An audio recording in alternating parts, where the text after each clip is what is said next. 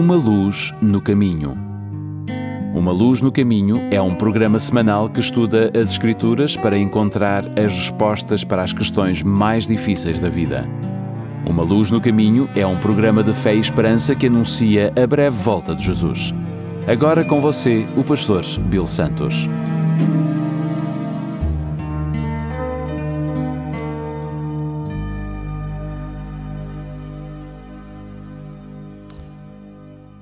Bem-vindos ao programa Uma Luz no Caminho.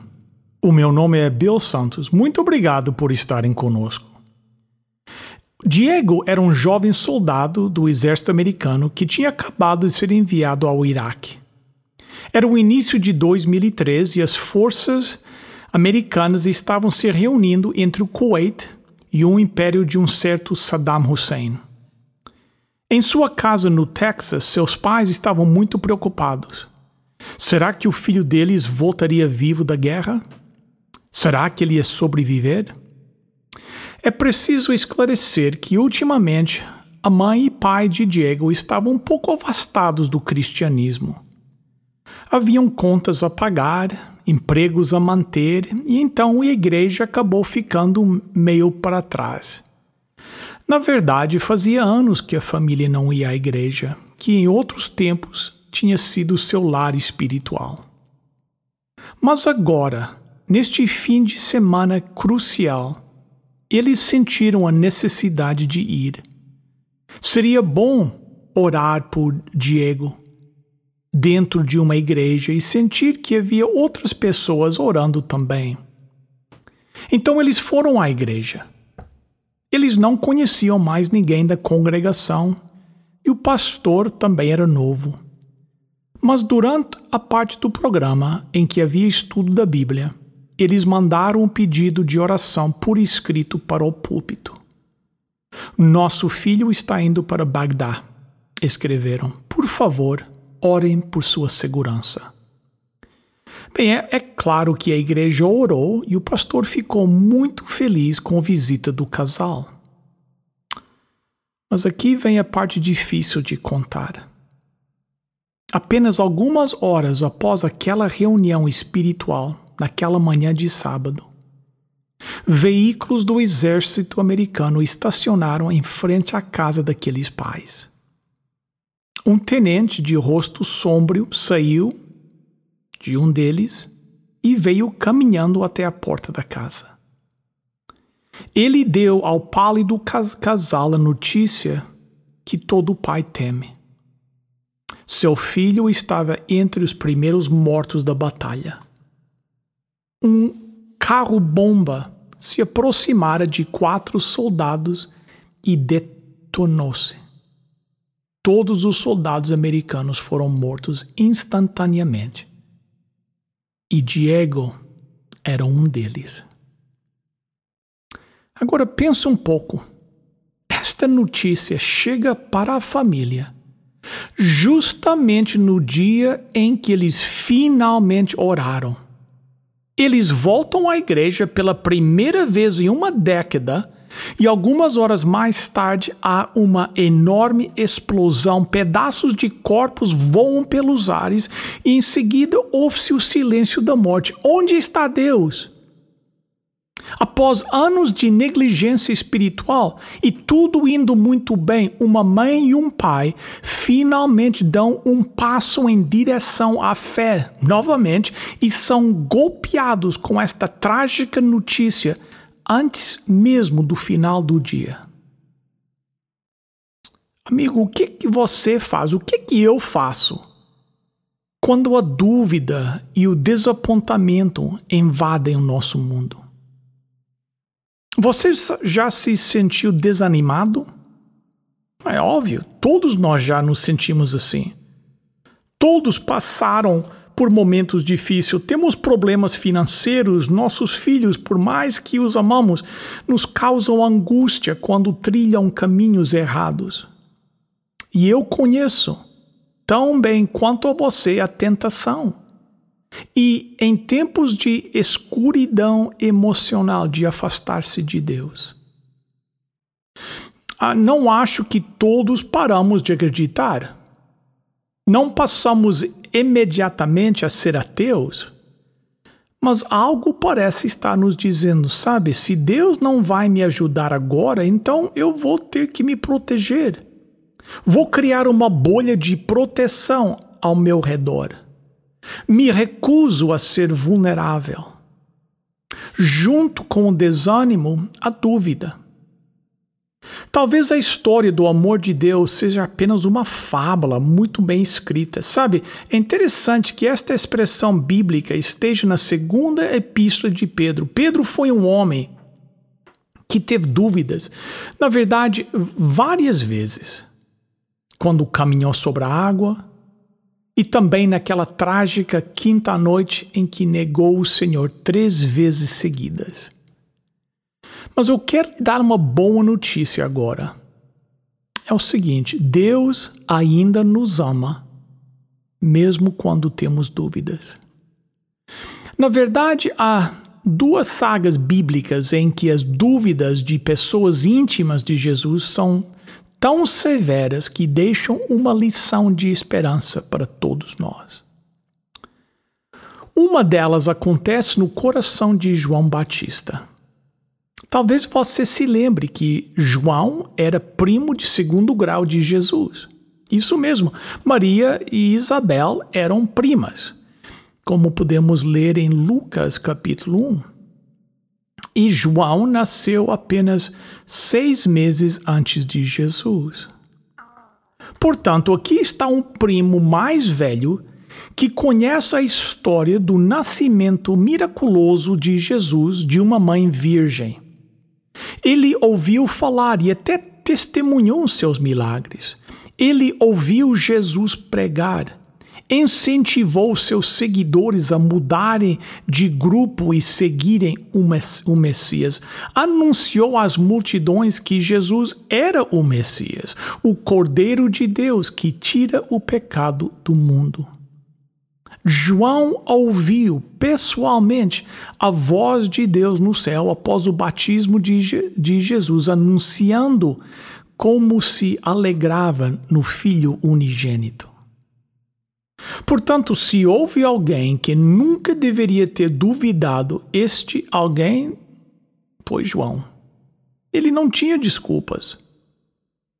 Mas, entretanto, lemos em Mateus capítulo 14 que o rei Herodes tinha tirado o fiel pregador de sua congregação às margens do rio Jordão e o jogara numa prisão.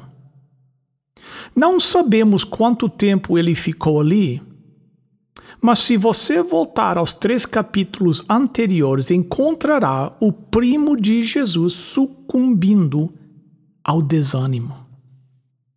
De sua cela na prisão, ele mandou um grupo de seguidores ao local onde Jesus estava ministrando. E aqui está a pergunta que ele fez, encontrada em São Mateus, capítulo 11, verso 3. Perguntem a ele: o Senhor é aquele que ia chegar ou devemos esperar outro? E o que foi que Jesus fez com essa pergunta? Deve ter sido uma grande decepção saber que seu próprio primo, seu próprio parceiro no evangelismo tinha dúvidas. Que esperança poderia haver para seu reino se um gigante da fé como João Batista estava em dúvida? Mas notemos 2 pontos chaves. Primeiro, Jesus não grita, nem faz um grande discurso. Ele nem critica João por seu momento de fraqueza. A segunda coisa é que Jesus faz o seguinte: ele calmamente lembra seu primo, através dos seus mensageiros, das evidências que João já tinha visto. São Mateus capítulo 11, verso 5. Diga a ele que os cegos veem, os coxos andam, os leprosos são curados, os surdos ouvem, os mortos são ressuscitados e os pobres recebem o Evangelho. Portanto, aqui está uma poderosa lição prática para nós. Quando as dúvidas surgem, quando Lúcifer bate à porta, brandindo a perigosa espada do desânimo, o que devíamos fazer? Rapidamente voltamos ao livro de registros e relembramos todas as evidências que já vimos. Que servimos a um poderoso Messias e um Deus capaz de infinitos milagres. Jesus fez grandes coisas, ele redimiu almas e curou lares, ele transformou vidas e restaurou a paz em meio às muitas tempestades.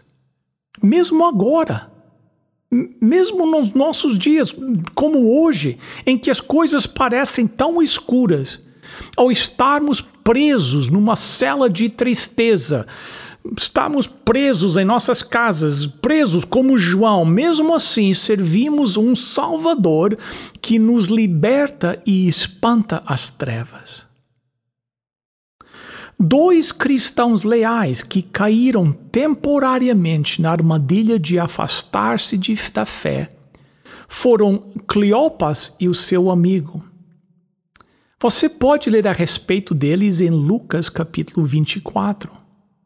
Lá está o relato desses 2 homens que se arrastam pela estrada de Emaús num domingo à tarde, cegos pelas lágrimas, sem perceber que Jesus já ressuscitou dos mortos. Eles esqueceram 2 incríveis milagres que viram Cristo realizar. Por alguma razão, as promessas que ele fez a respeito de ressurgir da tumba no 3º dia lhes escapou da memória. Na verdade, quando um misterioso viajante surge do nada e passa a caminhar com eles durante toda a viagem de 10 quilômetros e os censura por tirarem os olhos da bola. Espera aí, rapazes, o viajante parece dizer. Os profetas não nos disseram que seria assim? Não era esperado que o Messias cumprisse todas essas coisas sofrendo por um mundo perdido? E não foi prometido que depois de tudo isto, ele entraria na glória? Os 2 homens envergonhados respondem, eu acho que sim. E quando eles secam os olhos e olham direto para o homem que está sentado à mesa com eles, é claro que a fé deles retorna. Isto já uma vez aconteceu a você? Veja, eu sei muito bem que nossas igrejas e nossos pastores às vezes nos desapontam. A igreja está cheia de hipócritas, alguns dizem. Abigail Van Buren, quem sabe mais conhecida pelo nome Dear Abby, certa vez disse: a igreja não é um museu para santos, mas sim um hospital para pecadores. Amigo, há uma coisa. Ironicamente, as pessoas muitas vezes se veem num poço de dúvidas na leitura da Bíblia. Alguns leem a Bíblia e ficam com mais perguntas do que respostas e acabam cedendo ao desânimo. Mas permite-me fazer uma pergunta. Você alguma vez se sentou numa aula de matemática e sentiu-se perdido ou confuso? Já leu algum manual sobre como montar um computador ou lidar com o seu iPad e não conseguiu entender muita coisa? Você alguma vez leu um artigo difícil ou um editorial de jornal e ao chegar ao fim dessa leitura você disse, o quê? Todos nós passamos por isso. Somos seres humanos finitos, cercados por desafios que muitas vezes estão acima e além das nossas capacidades. Na maioria das vezes, somos maduros o suficiente para respirar fundo e continuar na nossa jornada. Se não podemos decifrar uma página No manual do nosso carro, podemos perguntar a alguém lá na revendedora. Se o nosso iPhone nos deixa confusos, podemos ligar gratuitamente para o atendimento ao consumidor, ou apertar power e recomeçar tudo de novo, ou simplesmente perguntar aos nossos filhos ou aos nossos netos.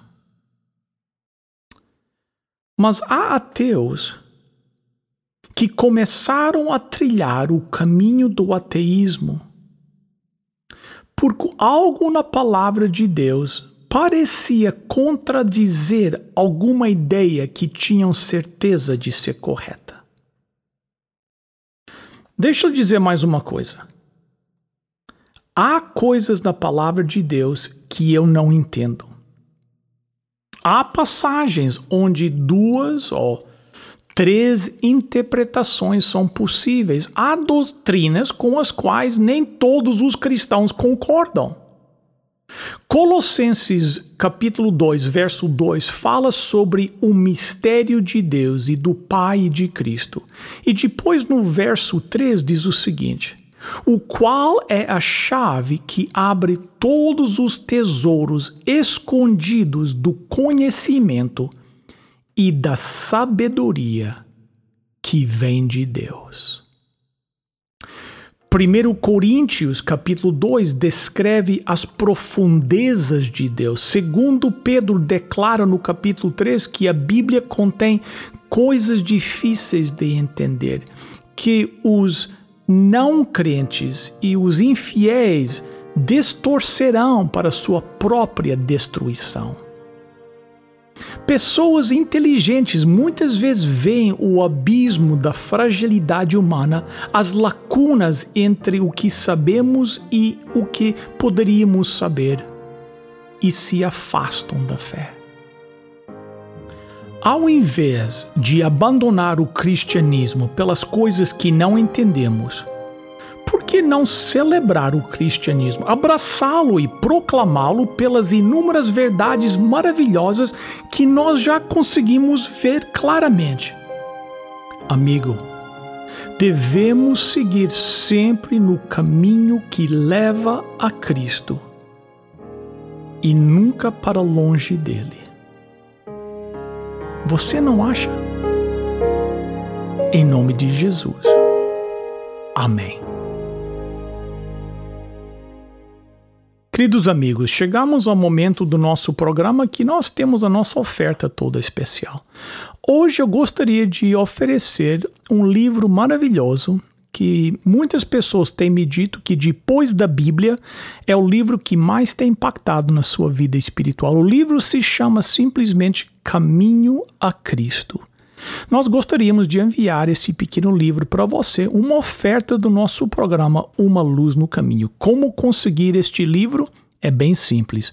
Pegue o seu telefone e ligue agora para 1-800-458-1735. 1-800-458-1735. 1-800-458-1735. ou visite o nosso website Uma Luz no Caminho e é só clicar onde diz oferta desta semana. O número mais uma vez 1-800-458-1735. Queridos amigos, chegamos ao final de mais um programa. Muito obrigado pela sua presença conosco. Como sempre, quero lembrar que o nosso programa é um programa da Igreja Adventista do Sétimo Dia Portuguesa de Toronto, que fica no 280 da Carlinville Drive. Hoje, a partir das 9h30 da manhã, teremos o nosso estudo bíblico. Às 11 horas, teremos o nosso culto na língua portuguesa. Depois, ao meio-dia, teremos o culto na língua inglesa. Por que não vir nos visitar 280 da Carlinville Drive, lá próximo ao aeroporto? Quero também lembrá-los do nosso website, umaluznocaminho.com, umaluznocaminho.com. Até a próxima semana, se Deus quiser. Lembre-se, lâmpada para os meus pés é a tua palavra e luz para o meu caminho.